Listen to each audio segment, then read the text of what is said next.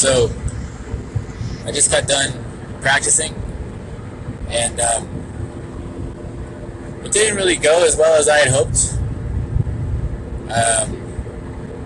I just felt uncomfortable on a lot of the songs, and like I tried to start with the ones that I feel the least comfortable with, because I know that those need the most work. So I kind of start there, and then I kind of work my way up from the ones that I need the most work on to the ones that I feel the best on. Although sometimes I will start with a song that I feel comfortable on to warm up, because I feel comfortable on it. So I know how to play it. I don't really have to think about what I'm playing so much, because it's pretty much like solidified in my mind. So I wonder maybe if I should have done that. I guess my fear, if I do it that way, is that I'll start with the ones that I'm comfortable with, and then I'll run out of time while I'm practicing, and I won't get to the ones that need the most work. So yeah, it didn't go quite as well as I had hoped, but I still went and got it done, and I filled up my my SD card on my camera. So, you know, if there's like half an hour or an hour of video, and I can use half of it or a quarter of it, at least it's something. And it gives me like a realistic kind of view of where I am. And so I think I need to really carve out even just like 15 minutes a day, which 15 minutes is like 3 to 5 songs. So that's 3 to 5 songs a day times what's a round number? 300 days a year? I don't know. That's like 1,300 or 1,500 songs. So, and usually, like in a full set list, like not just one set, but like for the whole night of music, it's usually around 40 songs. So I can practice all 40 within, like, I don't know, 8 days or something. So yeah, I really need to start putting in like 15 minutes a day. And like, especially because just the way that the brain learns things, it's much more beneficial to do something like however long you're doing it. If you're only doing it for an hour a week, or if you're doing it for 2 or 3, doesn't matter. If you spread it out throughout the week, like, your brain learns better, because your brain processes information when you go to sleep. And so whatever you learn that day, your brain kind of like, I don't know, it kind of stores it. So it's the doing something and then having a sleep cycle, and then doing something and then having a sleep cycle. So I really need to work on that. It's like first thing when I get home, 15 minutes of practice, and then get ready for the next day and stuff. Yeah, that's pretty much it.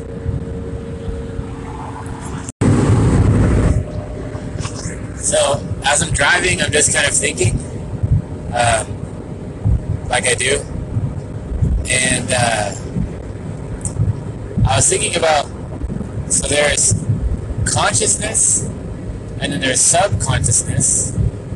And so consciousness is like the voice that is in your head that you identify as you, the thoughts that you have,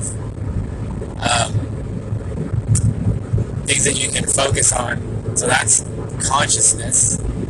And then subconsciousness is kind of like the underlying programming, so like the fight or flight mechanisms, the response to social cues, just all the like natural things that take place in the mind without us thinking about them. So the subconscious. And I wonder, is there a superconscious? Like, is there something above consciousness?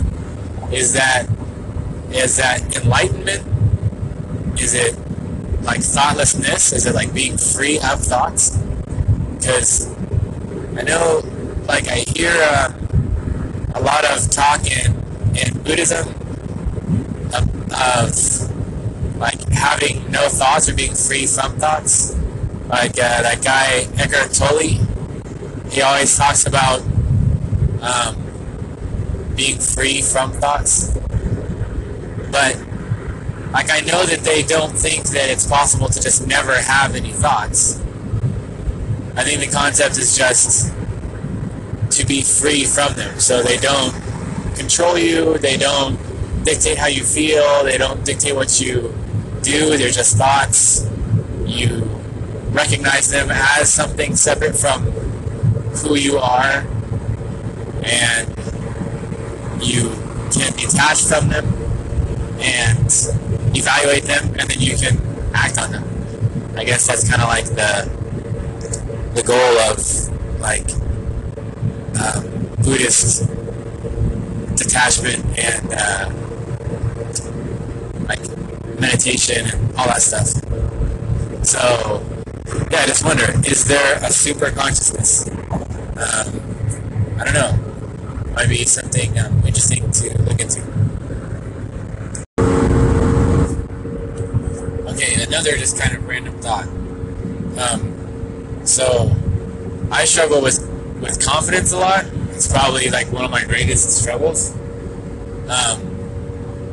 Just being confident, which is strange because like it doesn't require anything. Like you don't need anything to be confident. It's just like this thing that you do or pretend to be. Like if you pretend to be confident, then you appear to be confident.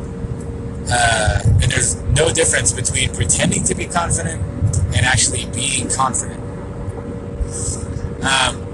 But I guess the weird thing to me is that when I meet people who are very confident, in my mind, it's kind of like an indicator that they are either arrogant or they think more highly of themselves than they ought. Like they overestimate their abilities, or it indicates a sense of naivete, that maybe they don't like overestimate themselves, or maybe they don't like overvalue themselves, but maybe they under appreciate the difficulty of a challenge, or like they think that they can do something that they can't, or they think something is not as challenging as it actually is. But in either case, whether they believe that they are better than they actually are, or if they believe that the challenge is not as difficult as it actually is, in either of those cases, a confident person benefits anyway. Because if you, like studies have shown, if you think you can do something, you are much, much more likely to be able to do it than if you don't think you can do something. So that's just a weird, like, struggle that I have with confidence, I guess, is that like when I see it in other people, sometimes I see a confident person and I go, yeah, that's what I want to be like. But most of the time when I see someone who's confident, it's kind of like it just rubs me the wrong way.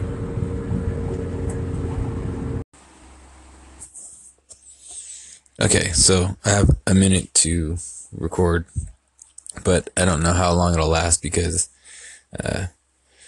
my son may come in the room and need me at any moment. So I'll just start going and see how far I can get. So this morning, we got rained out today, so there's no work today. So this morning I was doing my morning meditation at home, which was usually I do it in my car before work, because that's when I have to do it. But this morning I was at home, so I was able to do it at home, and then I had the time to like reflect and just write some things down, like some thoughts that came up as I was meditating. So I'm just gonna going to go through some of those. But the first thing was just about meditation itself. And this morning, as I was meditating, I thought about how difficult it is to just sit still in one place for as little as 5 or even 20 minutes without any kind of external stimulation and just breathe. And on the surface, it seems like such a simple thing to do, but the desire to move or change position or go turn the fan off or let the dogs out is almost unbearable. Meditation seems like such a peaceful, relaxing thing to do, and it can be, but many times it can be like agony. One of the most difficult parts of meditating is knowing what to do with the mind and wondering all the time, am I doing this right? So this morning, as thoughts came up in my mind and clamored for my attention, I thought of a visualization that I found useful that I thought I'd share here. So the visualization is this. One time I took my son to a butterfly sanctuary. I guess you'd call it a sanctuary. I don't know what the actual word for it is. But they had a whole bunch of butterflies in this huge structure that looks like a greenhouse with mesh nets on the outside. So we went inside the structure and there were butterflies all over the place.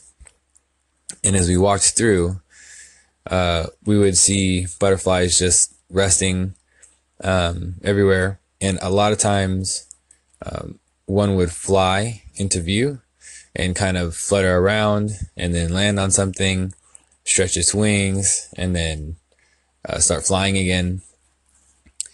And this morning as I was meditating, I imagined my mind as the butterfly sanctuary and my thoughts like the butterflies. And so, like in the meditating that I'm doing,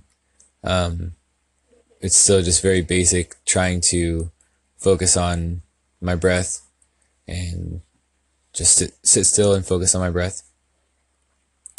And so as the thoughts were coming up, it's kind of like the butterflies, like they kind of appear out of nowhere and they're there and they get your attention, and then you start to follow them and think about them, and then the whole monkey mind process starts, and then you realize what you're doing, that you're like starting to chase this thought around, and then you just kind of stop and you go, oh, this is a thought about that, whatever it is.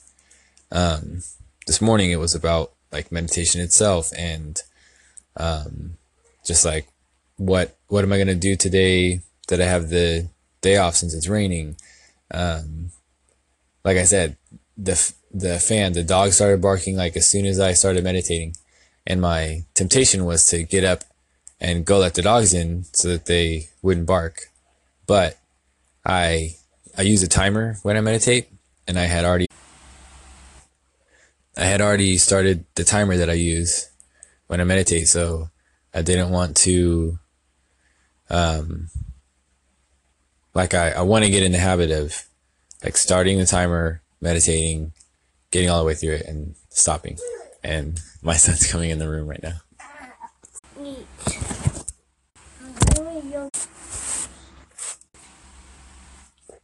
All right, my son is ready for me to feed him breakfast, so I'm going to go do that. So yeah, just to wrap up real quick, my thought about meditation this morning.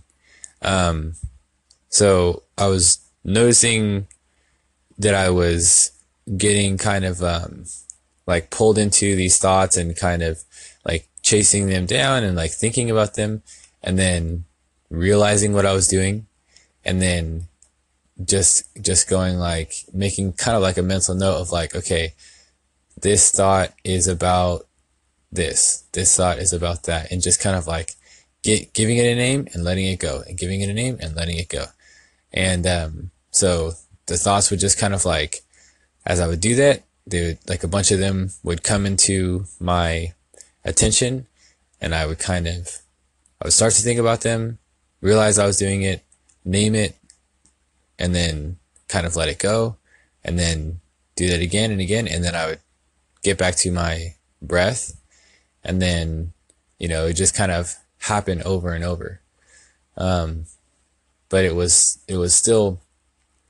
it's really useful. And I guess this is like the last, thing that I noticed that I'll mention before I go. But, I just noticed the ability to separate myself from my thoughts. And this happens a lot in meditation, but like I forget so quickly. But that process of just like labeling my thoughts and separating myself from them, it's this like, that's the freeing experience. So meditation is actually, it seems on the surface very simple and easy to do, because you're literally just sitting still. I close my eyes because then I just have less to distract me. But you're just sitting still and breathing. And it's amazing how difficult it can be, but then actually getting into it and getting that separation from thoughts, it takes that work. But then being free from them, it's just a great feeling. And then I feel like I'm better able to deal with those things. So I had a handful more thoughts that I wanted to get to, that I don't have time for right now. So I'll just have to come back to those later. Okay, I'm going to take an abrupt left turn from the last thing that I was talking about, to do part of a response episode to the literal brother podcast to this podcast, because the person doing it is my brother. Okay, so this just has to do with the riddle that you gave in one of the last ones. And so I just wanted to throw this out there while it was in my mind so that I can move on from it. But it's the Sprite Coke riddle. Basically there's two glasses of two different liquids. You take 10 millimeters out of one, drop it in the other, and then I think you take 10 millimeters out of the one that you dropped it into and put it back into the original one. And the question is how much of liquid A is in B and how much of B is in A. And I'm just going to say they're exactly the same. And I think that's probably the wrong answer, but I don't know. And oh, so this is, and then just a quick thing about that. So, you were talking about, pretending not to know things or something, and I'll get back to that later. But it just, all of this just made me think about how, like a lot of times gathering information, it's easier for me just to go like, I don't know, tell me the right answer, than it is for me to try to think or like come up with it or something. So I think that makes people, I guess tend to think that I don't know a lot, but I'd rather just hear them say what they think the answer is. And then if it matches mine, then I didn't have to take my time saying it or explaining it. And then if I was wrong, well, they're telling me the answer. So anyway, I'm going to say exactly the same, but I don't know. But I want to hear the answer. So there you go.